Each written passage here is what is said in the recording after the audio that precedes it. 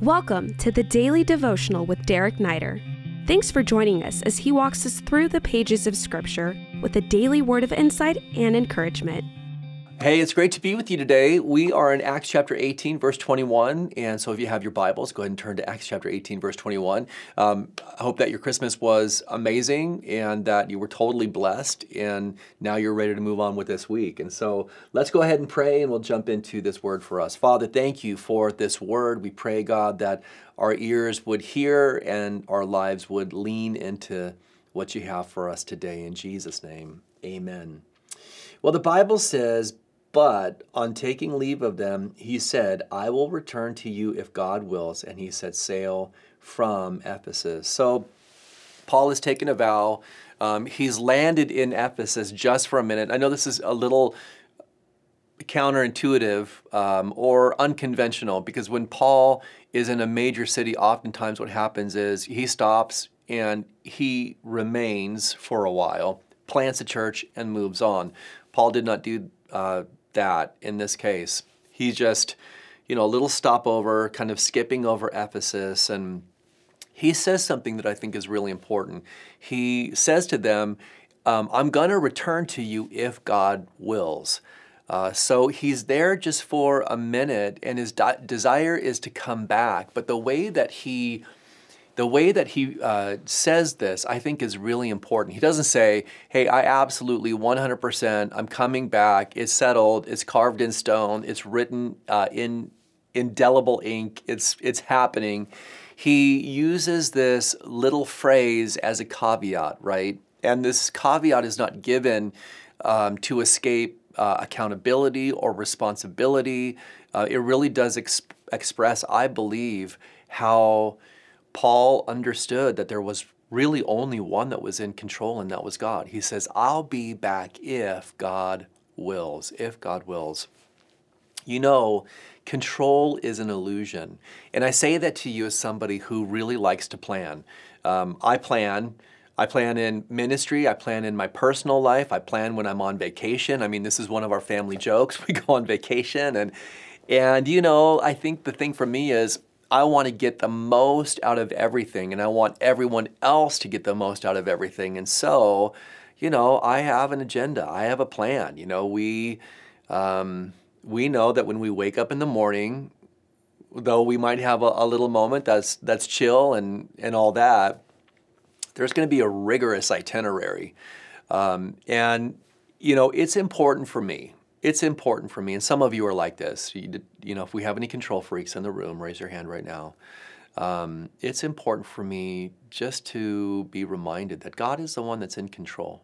And I love the way that Paul puts this. And, for those of you who are students of Scripture, you're probably thinking of James right now, because James says the whole thing the same way, right? He says, don't be in a place where you say, I'm going to go into this city and do this business, and then I'm going to go over to this city and do this business. He's like, you don't even know what's going to happen tomorrow. You're not in control of your life.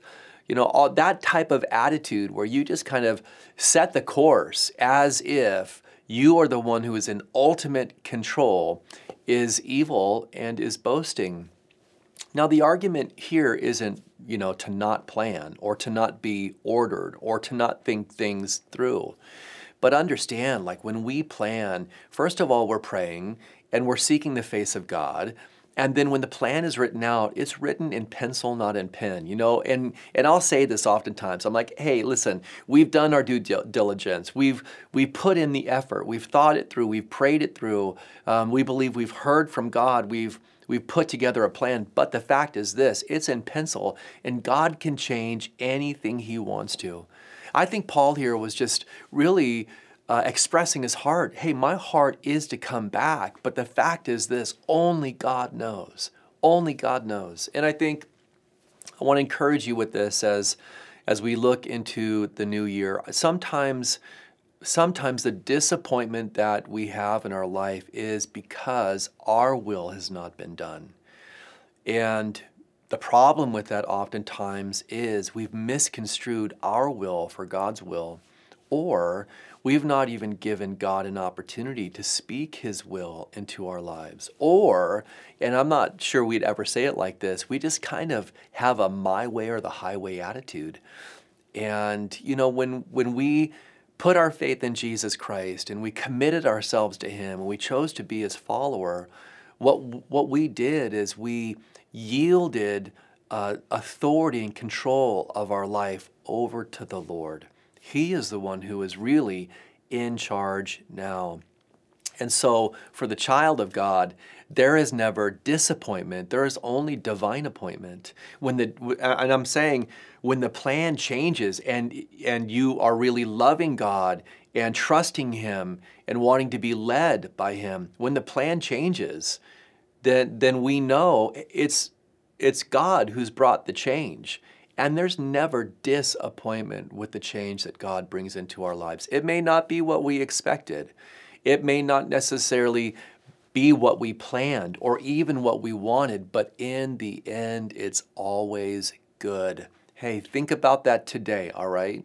And relinquish control of your life over to God. By the way, if you know someone who really struggles with this, I want to encourage you just to forward this devotion on to them and, give God an opportunity to speak to them about this issue. Have a great day.